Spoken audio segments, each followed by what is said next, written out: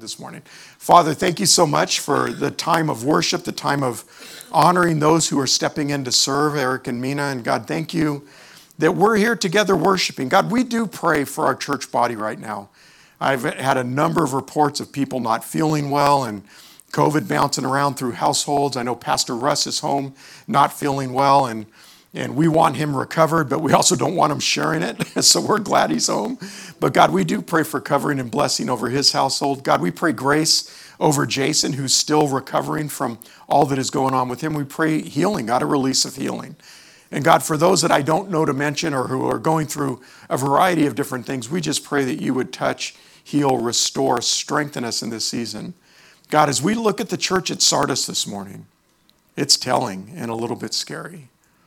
God, I pray that we would have honest hearts, introspective hearts, non-defensive hearts. God, I pray that you would speak by your Spirit that which we need to pay attention to, and then you would encourage us with this idea that you're a God of providence, and you don't let us sit in darkness. You'll call it out so that we can walk in light. So God, give us listening ears, anoint my words as I preach, and give us grace to learn this morning. We ask this in Jesus' name. Amen. Amen. Well, if you have your Bibles, you can open up to Revelation chapter 3. If you have paper, flick it, because I love that sound. For those of you on phones, whatever, just turn off your text message. I'm playing with y'all. And if you're online, Revelation chapter 3, we're going to be jumping into the church of Sardis. By way of review, just a little bit of review, and then we're going to jump straight in. In these studies, we've been studying through the 7 churches in the book of Revelation, chapter 2 and 3.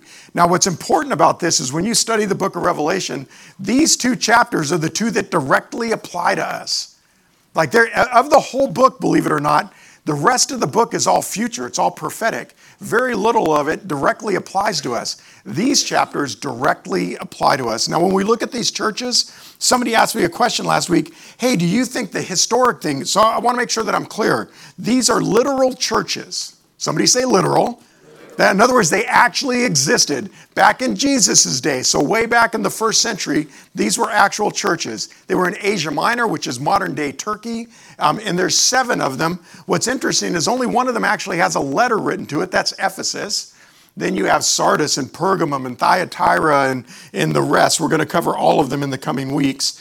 But they're literal churches. So they were inexistent and they were functioning churches. So when Jesus has given John the revelation, they are taking messages back to literal churches, okay? Also, these churches are figurative. What does that mean? That they're types of every single church. Like over and over, Jesus says, let him who has ears hear what the Spirit says to the churches, plural. In other words, so the message to Ephesus, losing your first love, that's for us. The message about being married to the world, that's for us. And I would also suggest to you this, that every single church, somebody say every church, has aspects of these tenets in every single church. Maybe it's 70% versus 3% versus 10%, but everybody has these things happening in their church. Not all of them are healthy, by the way. Only 2 churches didn't get rebukes. 5 of them did. Watch, 2 of them didn't get a commendation. We're going to study one that didn't even get a way to go this morning, which is scary to me. I would hate to think that I've spent my years doing ministry, that we spent our years together worshiping to get to the end of that and have God go, yeah, you're dead. Wow, wouldn't that be awful? You know the challenge about this is that if you're dead, you don't know you're dead.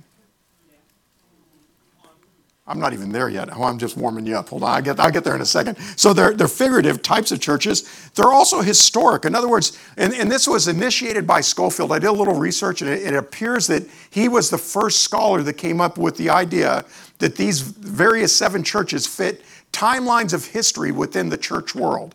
So last week, we got all the way up to the Reformation. This week, it's going to go from about 1517 to about 1750. This is known as the period of Reformation. Now watch, this is kind of scary, or the dead church. Now what's interesting about this is if you study this period of time, so I need to be careful. Remember I told you, if it's my opinion, I'll tell you this is my opinion. Okay, so this is Pastor James's opinion. One of the best things that came out of this window in church history was this attention to doctrine in Scripture, to theology. So how many of you guys ever heard of John Calvin? This period, Martin Luther? this period. These are theologians, John Knox, this period. These are all reputable guys who study the scriptures diligently. Also, though, I would add to this is the opinion part. It's also the most edgy aspect of the Christian community. We're right, everybody else is wrong. So they like most reformists don't believe in the ministry of the Spirit at all, as an example. Now, we're a charismatic church. We believe in the ministry of the Spirit. But they would go so far as to say, we don't only disagree with you, we think you're evil. Now, so there's dangers in this. Listen, I said it last week. We need to be charitable with all aspects of the church body. And we need to be gracious when there's differences. Like, I don't necessarily lean to some of their theology, nor do they mine, but I still honor them as Jesus lovers. It's only when you start to mess with Jesus that I stop and go, that's not Christian. That's not actually honoring God at any level. So this period, really weird period of church history, because it has some really great things, like there was an attention to theology, a pushing back against the Catholic Church. This is purgatory and praying to the saints and praying to Mary. They pushed back against that. Indulgences, buying forgiveness. But then they got so edgy that nobody else wanted to. And next week we get into one of the most fun aspects is the Reformations, the Great Awakenings. Have you guys ever heard of the Great Awakenings? That's a commercial for next week. You just got to come next week. I'm going to talk about it next week. But man, there was a release of God's Spirit in the mid-1700s, all the way through the modern day, actually, that is unprecedented in church history. We'll talk about it a little bit next week. Somebody said, I hate it when you do that. Well, you got to come. I don't know what to say to you. You got to come next week. So Sardis is known as the dead church, though. They were very rigid in decrees, but they had no life. So they were right with the wrong motive. That makes sense? So Sardis was also a very wealthy church. It was known for the dyeing of wool. So they were known for making like material, textiles, carpets and that. So when we read this, think like this. These are people who understand material. Jesus is going to say stuff like white garments and things like that because he understands they understand. They also were known because of the river Patculus. It was plentiful with gold and silver. This is actually kind of interesting. It's one of the first cities that minted coins. So this city actually dates back about 700 or 800 years prior to Jesus' arrival. They were conquered by everybody, the Persians, the Greeks, the Romans. So they would rise and fall. Then it was devastated by earthquakes and pestilence. But they had a ruler, his name was Midas. Had anybody ever heard the name Midas? Now, in Greek and Roman mythology, Midas is somebody who, he wanted everything to be gold, and then he got, all full of himself, and his food was gold, and he couldn't eat it, so he started to starve to death. This is Greek mythology, by the way. And so he goes into, who was the god? Oh, shoot, I'm spacing off the top of my head. Goes to one of their gods. The god says, hey, go wash in the river. How did you say that? I'm saying it wrong. The river that I just mentioned. Go wash in the river. And the idea is that because he washed, there's gold in the river. That's the mythology. The reality was he was an actual guy. He was a real ruler. And he was known for making wealth, minting coins. He was prosperous. So when you hear the story of man, that person's got the Midas touch because they can turn things into prosperity. He was a literal guy who actually ruled this literal area, this literal city. So the Midas touch, it's not only myth, he was a literal person. Like I said, they were conquered by the Persians, the Greeks, the Romans, decimated by earthquakes and also pestilence. The initiation of this particular period of church history started when Martin Luther nailed his thesis to the wall in the Wittenberg Church in Germany. I encourage you guys, go Google the 95th thesis, Luther's thesis. It's miraculous reading, marvelous reading. But basically it's this: only Scripture. We're not going to lead to church tradition. Now, I want to speak to something really quickly. I'm not a Catholic basher. I'm not. I grew up Catholic. I know Catholics. Many of my family members are Catholic. Many of them love Jesus, not the tradition. But Catholicism in this period of time, when they were separating out from the church saying, we think this is wrong, this isn't scripturally driven, they started something called ex cathedra, which means from the chair. And the meaning of that is that the Pope's voice is as authoritative as God. So when you see stuff happening within the Vatican today, which is very political, by the way, when you see that sort of stuff, you have to understand that that comes out of a doctrine that their word is higher than the scriptures, which means that they can promote homosexual theology, they can promote abortion if they choose to, multiple marriage, all that sort of stuff. So when you see stuff that doesn't line up with Scripture, it's because there is a thought within the Catholic Church that the Pope's voice is more authoritative than the Word of God. That was the nature of Luther's thesis. He said, I'm not okay with this. This contradicts the Scriptures and it's wrong. So I want to just encourage you, read that stuff. It's important to know, like what you most of you don't understand is the church you worship in today was born out of Luther's bravery. His willingness to walk in and say, organized religion that dishonors God is wrong, and we should do something about it.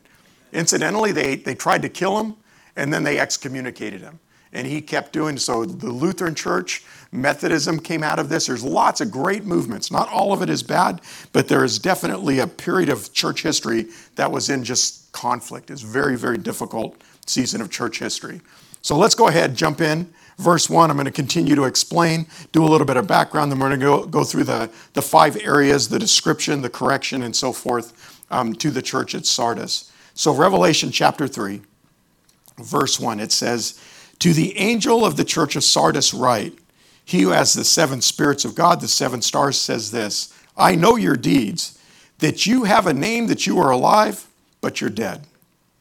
Oh, man. So I just got to play with you just a little bit. How many of you guys feel like your faith is alive? Come on, show me hands. I'd like to think that all of you in the room would raise your hand and go, dialed in with Jesus. I struggle a little bit because I'm human. I sin every now and again, but I love God. How many say, I love God? Raise your hand high. Prove me. Come on. Some of you are like, I don't know. I'm searching it out. Some of you are like, I ain't raising my hand because the pastor told me. Anyways, it's all good. Listen, if I walked up to you with your hand raised and I said, oh, yeah, I see your hand raised. You know that Jesus thinks you're dead? That's this church. They think they're doing great. They don't think there's anything wrong. Incidentally, every single one of the churches that we've discussed so far, and the ones that we will discuss, were surprised at the correction, and they were surprised at their commendations. Yes. All of them were. Listen, I prayed a lot today, this week, the last few weeks actually. God, this one's tough. Is this us at all? Is this happening in Summit at all? Are we dead? Are we dead? You know, I was going to Vegas one time, and yeah, you can forgive me later. I wasn't going to gamble.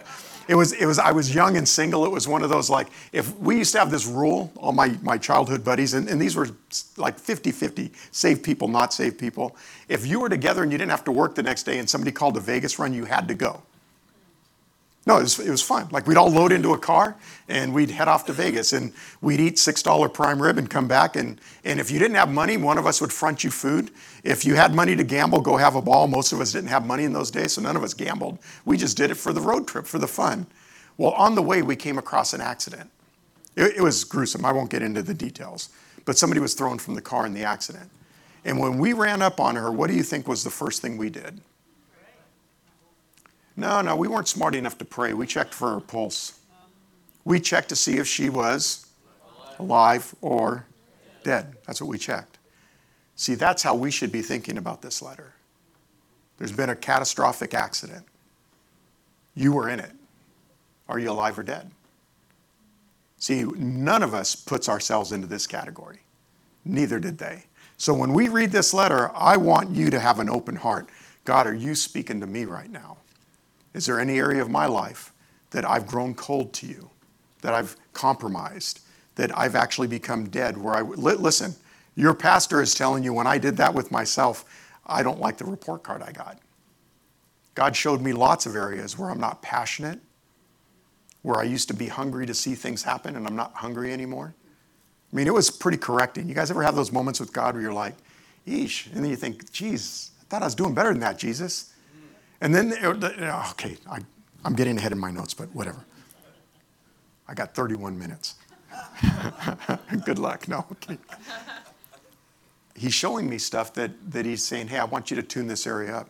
I want you to make this a priority again. And I'm feeling like crud, because anytime Jesus corrects you, you feel kind of like, darn, thought I was doing. Yeah. And then he said this to me. This is what I love about God. He said, I'm telling you this because I want you to be successful. I don't want you to not shine light well. I'm not telling you because I'm mad. I'm telling you to help you. See, some of us have an idea that God is telling us this because he's upset with us. That's not what's going on. He's wanting you to be fruitful and successful and filled. It's not condemnation, it's conviction, it's correction. So listen. When you look at this church at Sardis and you talk about dead things, Sardis was known for having a huge cemetery. It's actually called the necropolis. Necro in the Greek is the word death. Acropolis is city. So Sardis, listen, is literally the city of death. So when God is talking to them, they are well aware that the name of the place that they exist in has the biggest cemetery, and they're understanding the language. They're getting this. He's calling them out on something, and they're understanding we literally are the city of death. So what's the description of Christ in this one? It says this, he who has the 7 spirits of God and the 7 stars. I know your deeds, your name, that you're alive, but you're dead. Now, this number 7 shows up over and over and over in this book. 7 is the number of what, church?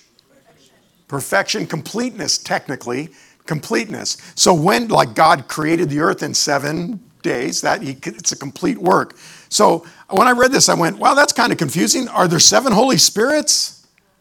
No. That's not what he's saying. He's saying the 7 spirits is 7 complete expressions of the Spirit of God. And he's referencing a passage in Isaiah chapter 11, which I'm going to read a couple verses and kind of break that down for you a little bit. So Isaiah 11, verses 2 and 3, it says that the Spirit of the Lord will rest on him. He's speaking of the Spirit of God and how it will rest on Jesus. The Spirit of the Lord will rest on him, the Spirit of wisdom and understanding, the Spirit of counsel and strength, the spirit of knowledge and the fear of the Lord, and he'll delight in the fear of the Lord, and he will not judge by what he sees with his eyes, nor make any decisions by what he hears.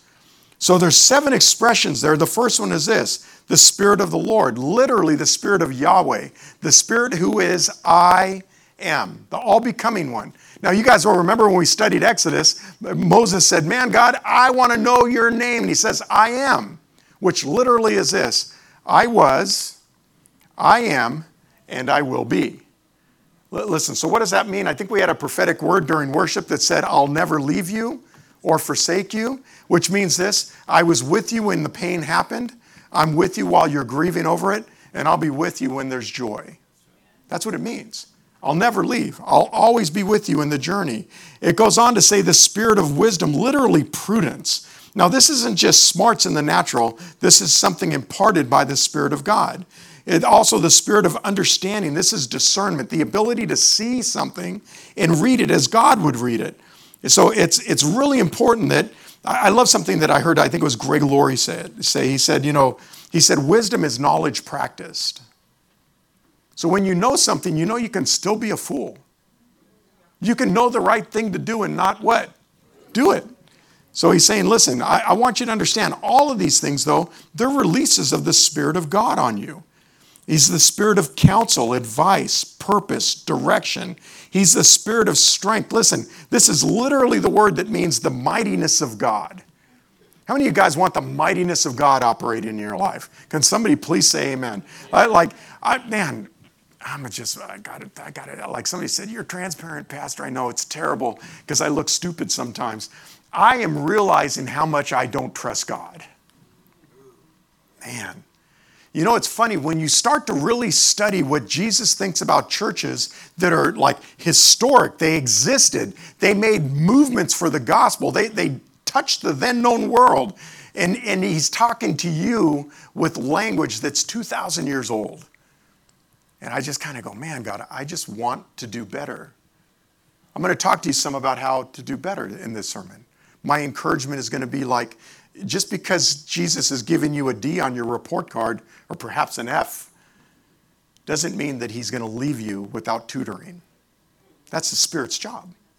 That's kind of literally what he's saying. Like, you want to lean into his strength, his counsel, his might, his knowledge, his ability to perceive and understand. And then the last thing is this, and the spirit of fear, which literally means reverence, to honor God as God. I love something I read. He was talking about the second commandment, and don't take the Lord's name in vain. I think it's second. I think it's the second. Don't take the Lord's name in vain. Most of us think that's a cuss word. Don't say GD or something. That's not what it is. It means when you take God's person, his mightiness, his authority, and you lower it and you make it common. You make it vain, unimportant. Listen, I would suggest to you that probably a lot of us do that because we don't reverence God. We make him familiar, friendly, easy to get along with, but we have a difficult time making him Lord. God, what are you saying? What do you want me to do? And then he tells you something, you go, well, I don't really want to do that. Okay, then he's not Lord. You're not operating with reverence, fear, holiness. It's important that you realize that the Spirit is the one who's at work. So I got a question for you. Are you Spirit-led? See, this is where this goes for me. Like, are you walking in the Spirit? If you're going to talk about the Spirit, are you walking in the Spirit? Are you Spirit-led? And how can you know? Now, I'm not trying to be exhaustive when I say this. Just giving you some thoughts, some ideas, some things you might want to consider. So my first one is this. Are you listening? Are you listening? Like he speaks, it's still, it's small. But this is one of the things I noticed for myself this week praying. I talk a lot. How many of you guys talk to God a lot? Come on, let's just be honest. Talk to God. You know, I'm always talking to Jesus. I don't understand. She's crazy. You told me to marry. She's crazy. She's not here, so I can pick on her today. She's crazy. You told me to love her. Okay, I'll love her. You know, whatever. You can make up whatever you want. You're just like, man, this is nuts, God. You're talking so much that you're never hearing what he says. How do you know if you're Spirit-led? When was the last time God spoke to you? When was the last time you could say, I opened up a scripture and he showed me something? I opened up the Bible, I listened to a sermon, I was driving to work and the radio station changed and all of a sudden I was listening to something that was I was scrolling social media and this guy came on and he said, man, give God some devotion today. I don't know how he speaks to you. He speaks in a lot of different ways. Maybe a friend called out of the blue. Man, I was praying for you. Actually had that happen this week. I was thinking about you praying. How are you? Actually doing okay, but I was so grateful that he put me on somebody else's heart. See, are you Spirit-led? Are you listening? Are you letting him speak? Listen, my encouragement would be this to you. Sit down with pen and paper and say, God, I'm here. Talk. I'm listening. Speak now, for your servant is listening. Write down what he says. And I do this with people all the time when I disciple them. Write down whatever you hear. They're like, you want me to write down whatever? Yeah. What if I'm thinking about coffee? Write down coffee. What if I'm thinking about the scripture? What if Aunt Gertrude comes in? Write it down. Just write it down. Because it may be your thought. It might be God's. Because you can pray through the list when you're done to get a sense of was it you or was it him. But I know this, that when I did this morning. I'm being really honest. I did this morning. I thought I'm going to teach you guys this. I'm going to do it. Sat down and I wrote. And I sat there and I went, oh. Got to remember to fix the car. Got to remember to register the car. That's what's going on in my brain. I'm pretty sure those weren't God's thoughts, but they were distracting me. Yeah. Then once I dumped all of those off, now I'm listening. He's like, what are you going to bring to church this morning, James? I'm like, you? Going to bring them you? How are you going to do that? Worship. I want to make sure that, and then he starts saying this, I don't want a lot of correction today. Tell them the gospel is good. It's really good. Even my correction is really what? Good. That's the good news, that he took you out of darkness and put you into light. I listen. I write. So the first thing, are you listening? Take some notes, sit with God, write down. The second thing is this. Are you moving in faith or fear? These are just me praying. They're not exhaustive. Are you moving in faith or fear? Listen, when the Spirit will lead you, there's always a sense of peace about it. It doesn't mean that the circumstances will be easy. It means that you'll have a sense of, I had a meeting with somebody this week, and when the meeting was done, I said to my wife, I have no peace about that meeting, which means this, there's something about it I don't understand that God wants me to. So now I pray, and I seek, and I listen, and I wait. So I didn't see it as evil. I just thought, man, why is that so important? Because fear is always rooted in yourself. It's always rooted in self. Listen, instead of love. God wants you to be otherly, wants you to be rooted in love. 1 John 4:18, it says this, there is no fear in love. Say no fear in love. There's no fear in love, but perfect love casts out fear because fear involves punishment, and the one who fears, he's not perfected in love. So there's no fear in love. Fear is also rooted in self instead of sonship. So you move away from love and you also act like an orphan instead of a child of God. Paul said it this way in Romans 8:15. You guys can scratch notes if you want to. For you have not received a spirit of slavery leading to fear again, but you've received a spirit of adoption as sons, by which we cry out, Abba, Father, Daddy. Term of endearment, intimate. The Spirit himself testifies with our spirit that we're children of God. And if we're children, then we're heirs also. And if we're heirs of God, then we're fellow heirs with Christ. If indeed we walk with him, we suffer with him, so that we may also be glorified with him. So listen, if you're operating in fear instead of faith, what's going to happen is you're going to move away from love, and you're not going to know your identity as a child, a son or a daughter of God. The third one is this, just things again that contribute to this sense of needing to discover the Spirit's presence. Are you Spirit-led? Is there peace present in your life? Do you have peace in your life? This one is really important. See, because peace is a key element to God's presence and his direction. It's both. Watch. John 14:27. Jesus said this, peace I leave you, and my peace I give to you. Not as the world gives do I give it to you. Do not let your heart be troubled, agitated literally, nor let it be fearful. If you're walking in the Spirit, you're not operating in fear. See, a lot of times we think this, the opposite of faith is unbelief. The opposite of faith is fear. Opposite is fear. So if you're operating in fear, then you're often not walking in the Spirit or being Spirit-led. When Jesus is saying this peace I leave you, he's depositing the Spirit with them. He's talking about you're going to have the Comforter to lead and guide you in everything. So it's very important that we understand that. Is there peace present? That's another question. Philippians 4:7 says this, and the peace of God which surpasses comprehension, it will guard your heart and your mind in Christ Jesus. Listen, this is when things are crazy. How many of you guys got a little crazy going on in your life right now? Come on, we can all raise our hands. We got life going on.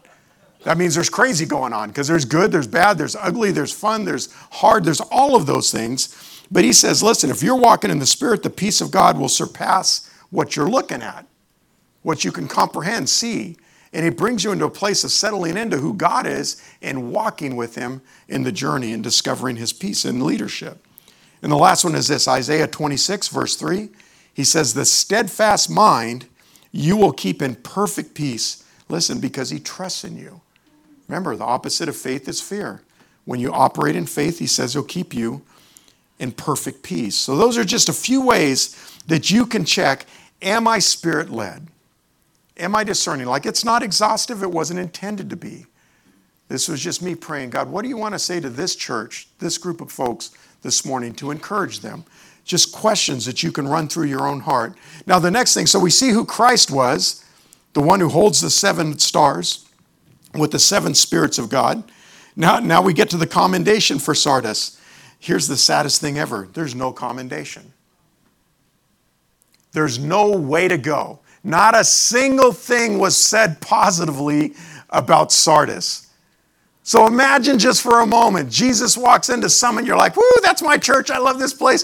When we greet each other after worship, we hug, and Pastor goes like, man, you guys sit down, you're taking my time, it's going so long, but I love these people. And he says, oh yeah, dead, you're dead. Got nothing going on, no life in you whatsoever. None of us sitting in this room think that right now, not a single one. None of us are thinking my faith is not alive at all. It's totally, and my church is in left field. At least I hope you don't think that. Why would you be going here if you did? Anyways, I'm just saying none of us is looking at it like that. None of us. My encouragement is take an honest assessment.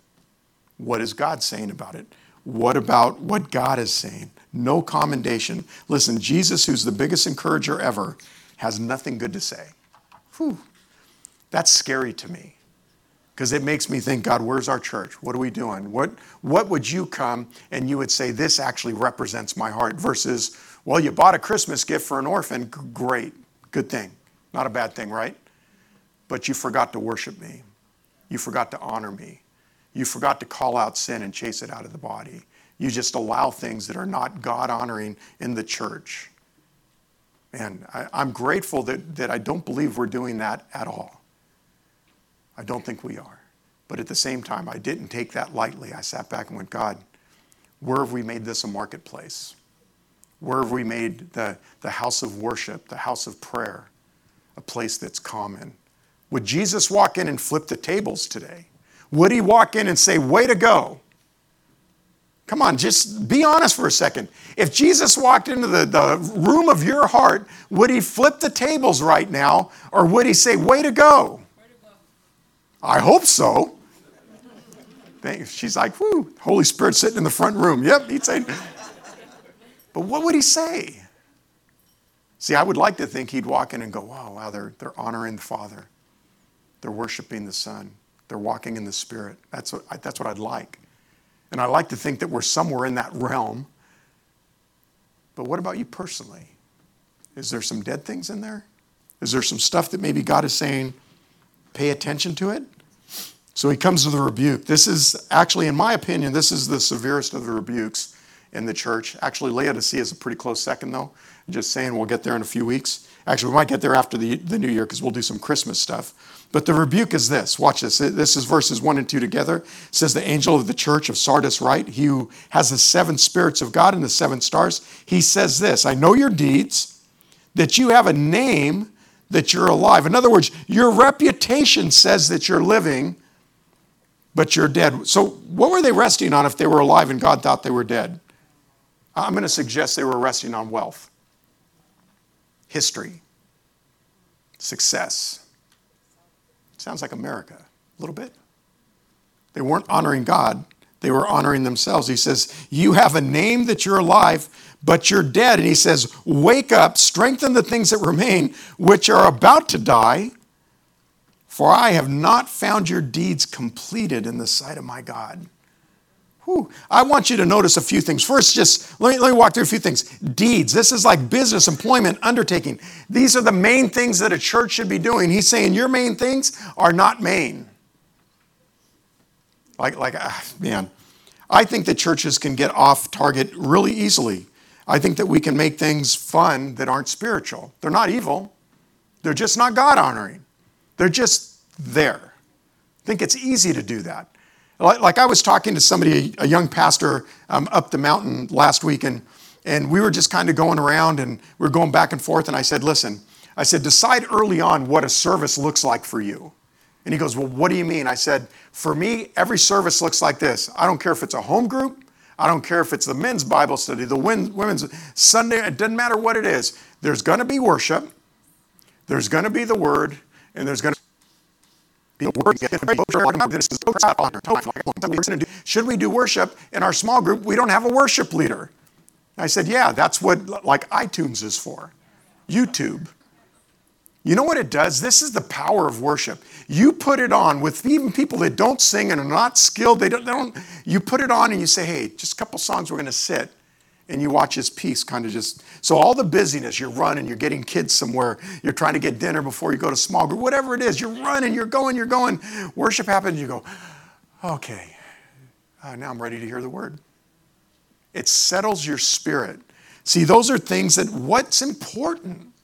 What are the things that you're doing? Are they the main thing? He says, you think that you're alive, literally, that you have the vibrancy of life, but you're necros, you're lifeless, you're dead. So I used to work in restaurants. I think you guys know that. I ran them for a lot of years. But when I was a kid, I was a cook. So that's how I started. I was a trainer for Chili's. We went around open stores. And so one night we were trying to get out of the building fast because I wasn't saved yet. And there was a party that was happening. I wanted to get there. So I got up on this thing and I start scrubbing the grill and I stand on a milk crate because I want to get more leverage and the thing breaks and I fall on the grill. It was very painful. I had 3rd-degree burns on my hand. So I felt it was terrible. I won't go detail. It was gross too. And so I go to get this treated. Well, one of the things that they do when you get a severe burn is they remove, listen, the necrotic dead tissue. Remember, necropolis, dead city, dead tissue. When they were doing it, oh God. I almost punched a nurse one day. She was sweet, but it was painful. Oh, it's painful. They're removing scar tissue on a severe burn. You know, When they were doing it, I thought it was the most painful and the worst thing ever. Every day, I had to go daily. And I dreaded going. I dreaded going. The detail, I'm not trying to be gross. So for those of you like, ooh, don't tell more, I won't be gross. The process of healing was show up at the doctor, put your hand in a body temperature tub of betadine, antiseptic, and soak it for 20 minutes, followed by the removal of the tissue. I won't go into detail. Very painful. While it was happening, I hated every second of it.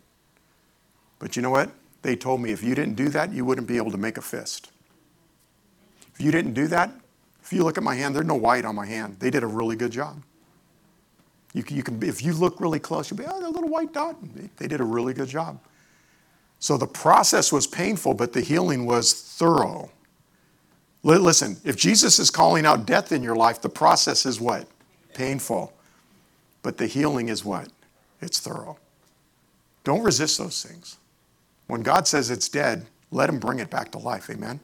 So don't take this stuff and go, oh man. He's saying, listen, you think you're alive, but you're really dead. You know, take an honest assessment. He said this, wake up. You ever been startled awake, like weird dream, big noise, something happens, clash, boom, and you're like, oh, you feel like, oh my gosh. He's saying it should be that important. I'll get to it eventually. I know God's telling me pay attention. I know he's saying get up and read my Bible, but man, it was cold this morning though, Pastor. Like I went to get out of bed, but I was cozy. I just told on all of you.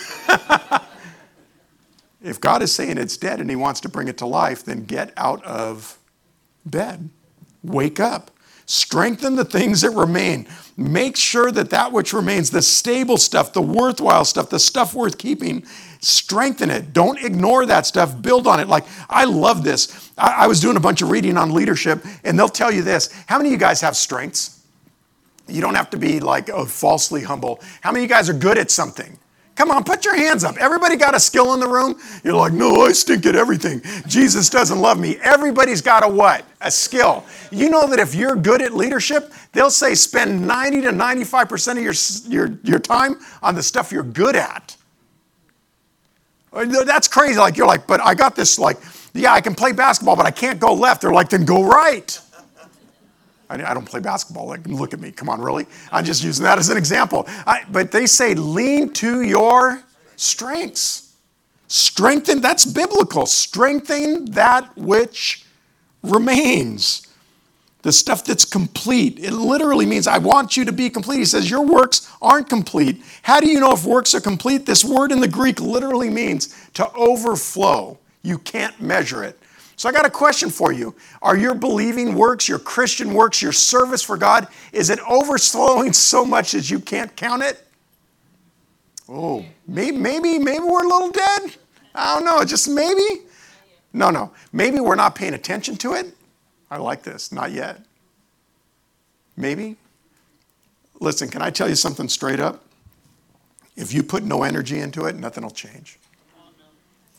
Nothing. This is like, I want to get skinny, but you eat cake. I want to get fit, but you never get on a bike or do anything. You just told on me twice. Anyways, name whatever it is. I want to be more spiritual, but you're too busy to show up to church or to serve anything. I don't know. I think we're all busy. Somebody say amen.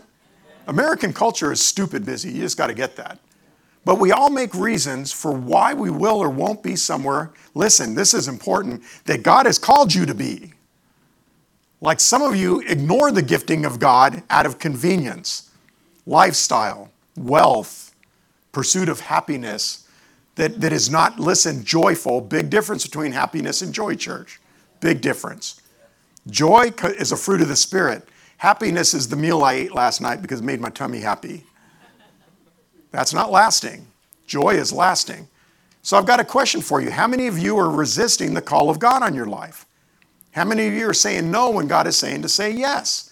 These are ways you can measure, am I alive or dead? Oh man, I always wanted to do this thing for God. Okay, did you make yourself available? Listen, I'll take availability over skill all day long because somebody available wants to learn and grow. They want to. They show up. They show up when they don't have to. I'm going to brag on my daughter right now. I'm really proud of Bella. Some of you guys haven't seen Bella around. Bella got pulled into an internship at a church in the high desert. Really exciting for her. She's on the hip of one of the female pastors, and she's everywhere all the time. She's in the prayer meetings. She's just all over the place. She was on their Christmas float yesterday. So we went out there, even though I don't like parades, I went out there, oh, that's my kid, hi. Yeah. I don't like parades. They're just, I don't know. The coffee was good. I'm so proud of her. Watch. She keeps saying yes. She just keeps saying yes. They're like, hey, Bella, can you? Yeah. Hey, Bella, will you? Yeah. And so I'm there the other day because I went to visit something. I'm telling you guys these aren't notes. I'm running out of time. I got to hurry now. I'll finish this, then I'll jump in. We'll go. I went to visit something that was going on. And this is what I heard over and over. Your daughter is such a blessing. Your daughter is so, man, there's just such a purity in her. See, she's just so sweet. Man, she just helps everywhere. And I'm like, that's my kid. Yeah. Well, watch. Get the point. That's what God thinks. When we say yes to him, that's my kid. Look at them. They're getting it. They're saying yes. They're saying yes. I remember the first time I said yes to teaching a Bible study. It was like the Evelyn Wood speed reading course. I was so nervous. And it was terrible. Like, it was not like, there was no connection. It was terrible. But I said what? Yes. That's because God sits back and goes, he's not looking at how perfect you do it. He's looking at that you're willing, that you're not saying no over and over and over and over. He's given all of us gifts and talents. Listen, you get 60, 80 years on this earth, if you just live out your life, something like that. You got all eternity to play and enjoy. Make a difference here. Make a difference here. Don't just make your life the centerpiece. Make God's life in you the centerpiece. Okay, I beat that thing to death. We good? And then Jesus goes on when he's saying, listen, your work should abound, they should overflow.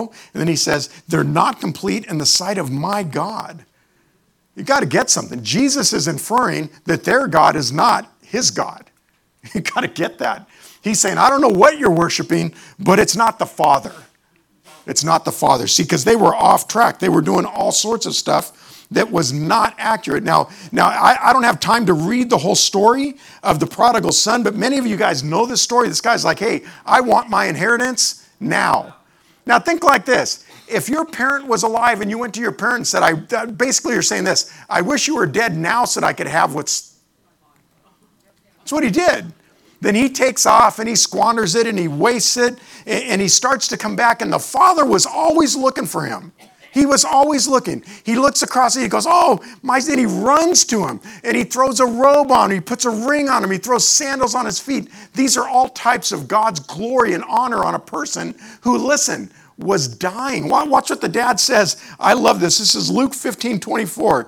He says, for this son of mine was dead, nekros. The same word. The son of mine was dead and he has come to life. Zoe. Vibrancy. He's getting a clue. He was lost and he's found. And then they all began to celebrate.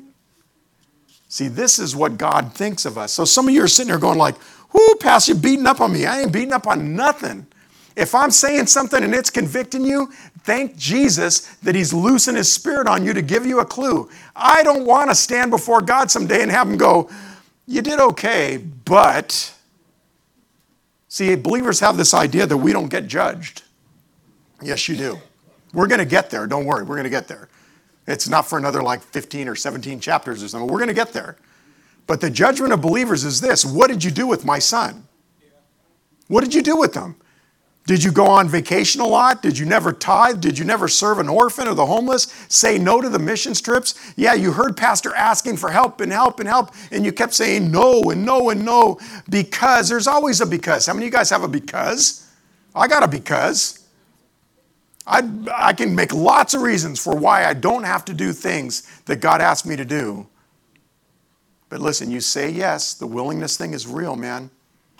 It's stewardship. God is really interested in how we steward the opportunities he offers to us. Listen, church, look around this world. If you're not seeing the end of an eon, you're missing some stuff.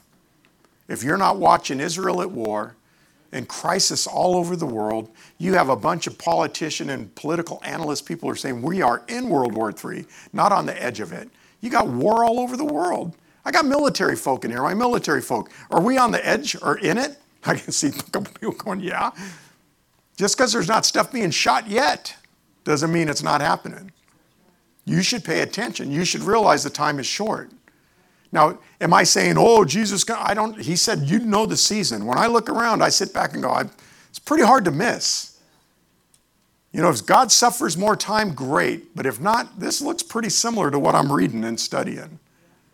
And I think for us to be like paying attention, I'm alive, I've got all this, and my life's easy, and I get to do whatever I want, whenever I want. And God says, really? So those people that you were supposed to minister to, that kid that you were supposed to pray for, the youth group that you were supposed to teach, the homeless outreach that you didn't do that, and wow, their soul's on your hands. Whew. Will that happen in heaven?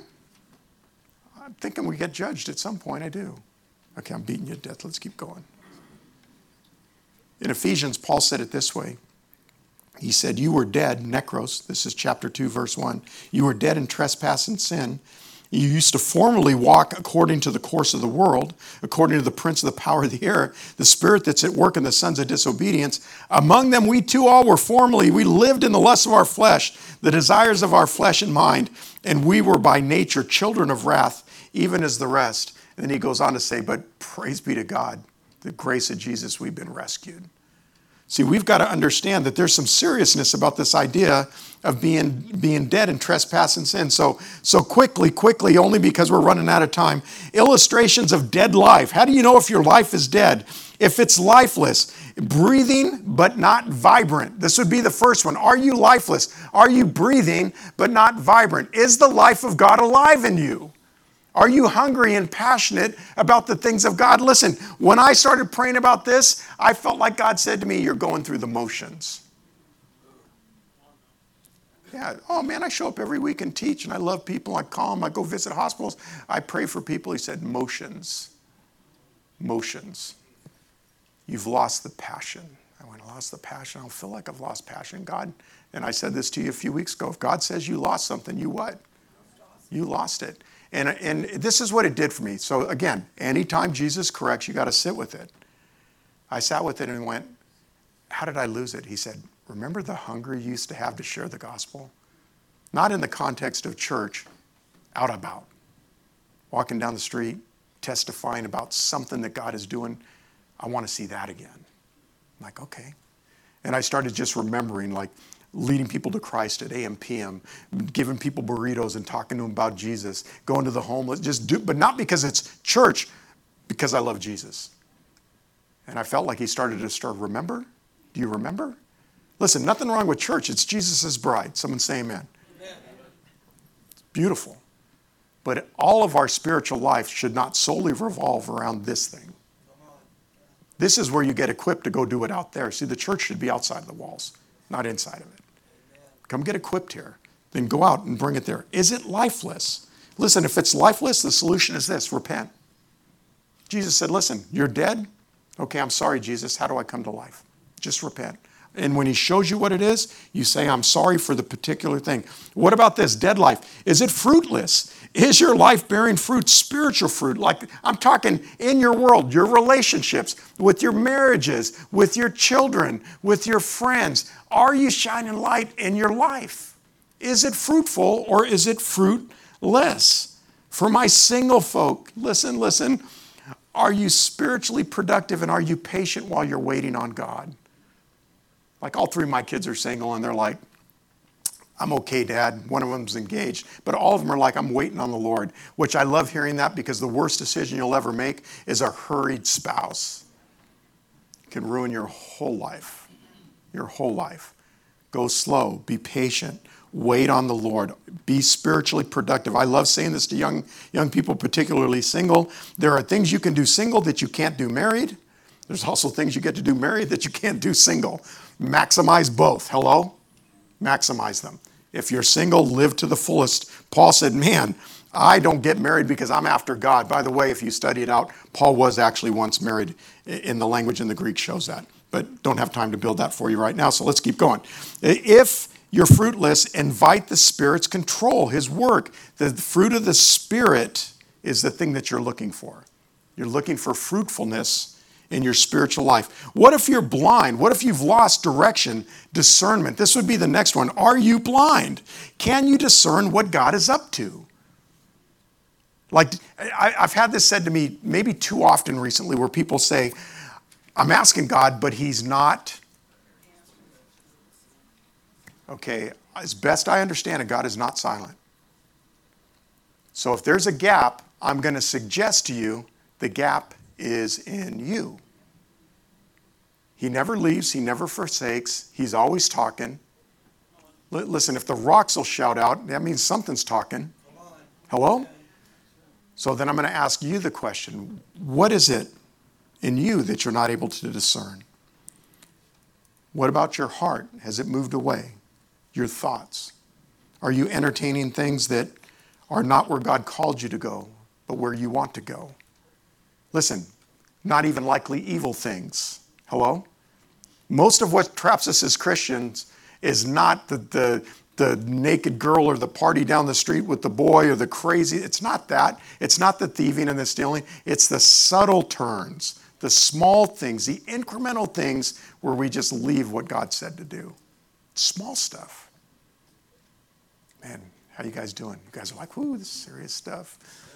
It is serious stuff.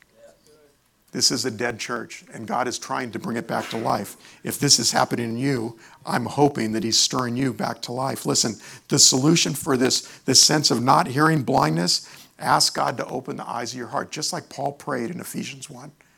Right? Open the eyes of my heart that I'd see your glory. Like, you've got to get a vision of who God is. The last one is this. Are you self-consumed and selfish? These are other things that just are illustrations of dead life. Is it all about you? Are you the centerpiece of your world, or is Christ? Remember, Paul said to live is Christ, to die is what? Gain. You're like, but I got some good stuff on the earth, Pastor. I don't want to give it up quite yet. And he's like, yeah, that stuff is hindering you big. There's nothing wrong with nice cars and houses. Nothing wrong with that. Nothing wrong with nice clothes and smelling pretty. Nothing wrong with it. Actually, I like it when you guys smell good because y'all hug me. I like it when you smell good. I'm just saying, it's good. I like it when you smell good. Reality is this. That ain't going to get you into heaven. It won't. It won't. Are you self-consumed? Listen, if you're self-consumed, look for opportunities to serve others. That's the solution.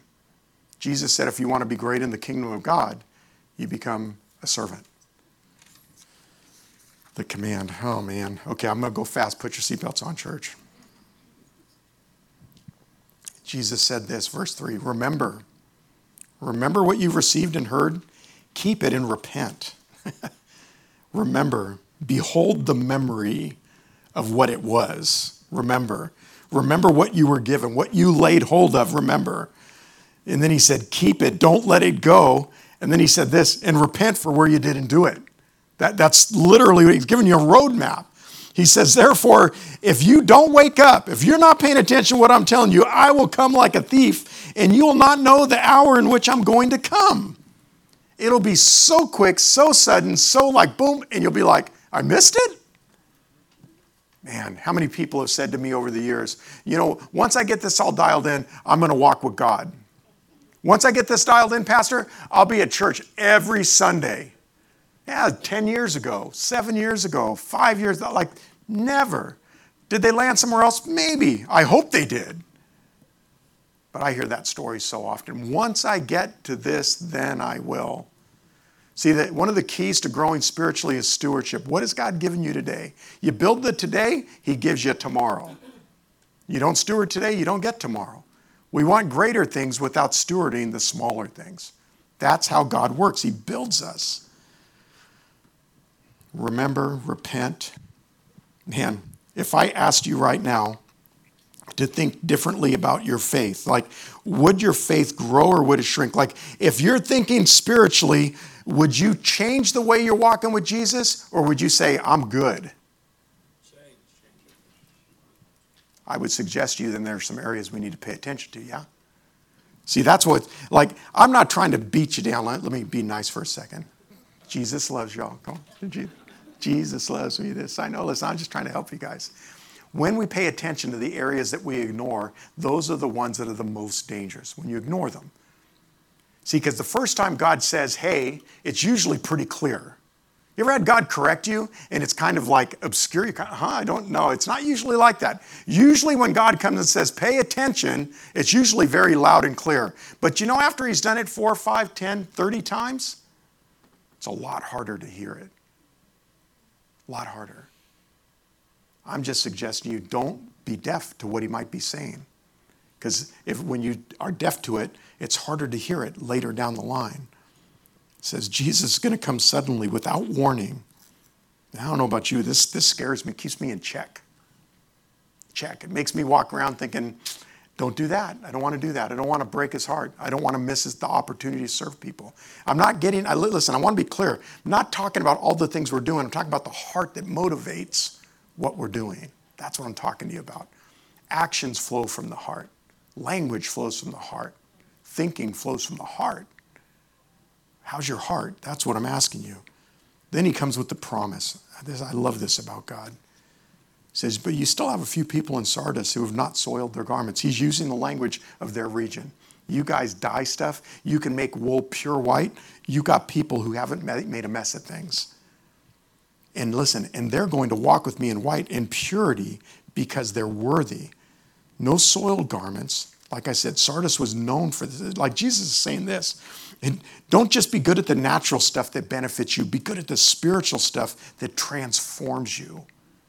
Be good at the spiritual stuff that makes you like Jesus. You know, it's obvious. Jesus is not okay with this church.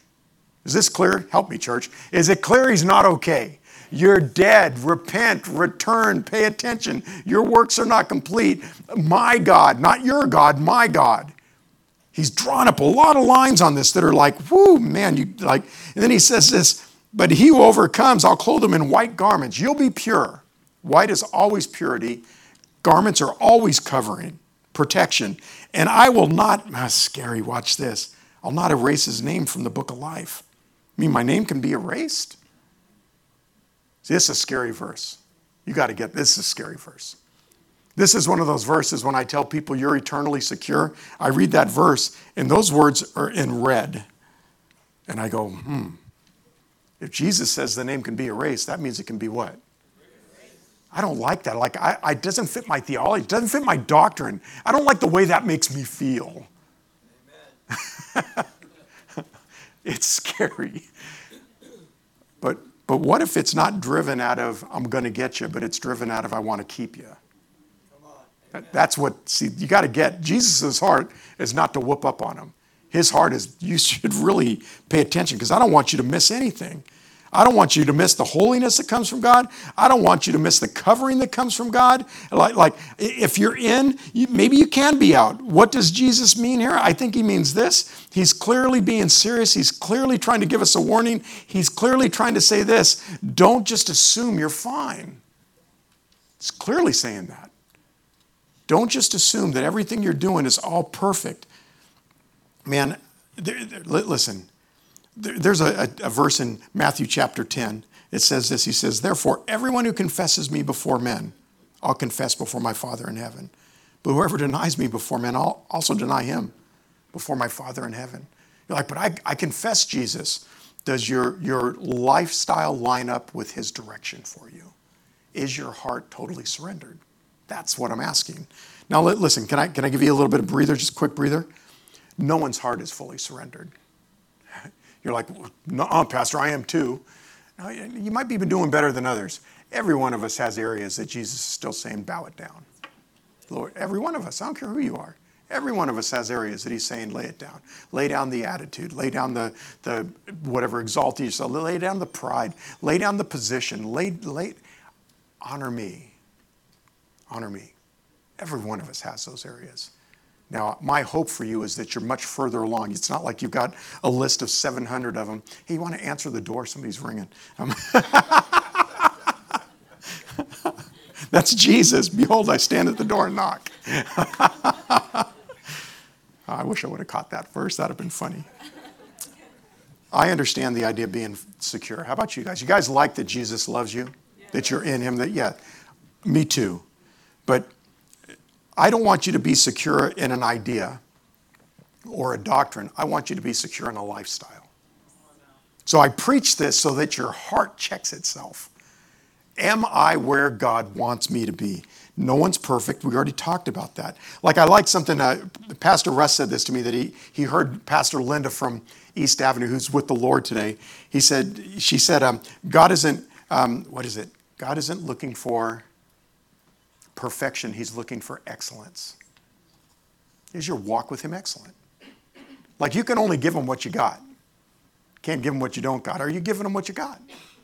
Let him build into you the other stuff. But are you giving him what you've got? Is it possible that your confession is not Jesus, but some form of Jesus? Is it possible that the thing that you're promoting as your walk with God is actually something that makes you comfortable rather than honoring him? I think it's possible. I'm asking you to check. Is that happening to me? How would you know the difference? I think being with the Lord, being before him, inviting his presence, inviting his correction. Listen, you got to get this about Jesus, and I'm going to wrap up with this. Jesus is not saying this so that you will be afraid. Somebody should say amen to that. He's not saying this because perfect love casts out fear, remember? He's not saying it so that you'll be afraid like, am I in or out? I'm in today because I did good. I fed a homeless person. I'm out later. I got in an argument with my wife. That stupid woman, God, and being facetious. But no, it's not an in and out thing. It's, are you with Jesus, and are you hearing him tell you what's correct, not so that you'll be afraid, but so that you will be aware and ultimately secure? He's saying it for the purpose of security. He's making sure that we all know that if we're missing it, he loves us enough to correct us. And I don't know about you guys, and I'll wrap with this. Like sometimes I marvel at the idea that God lets me be a Bible teacher and a pastor. I do. Like you guys see the polished Sunday morning. I ain't gonna lie to you. You guys see the polished.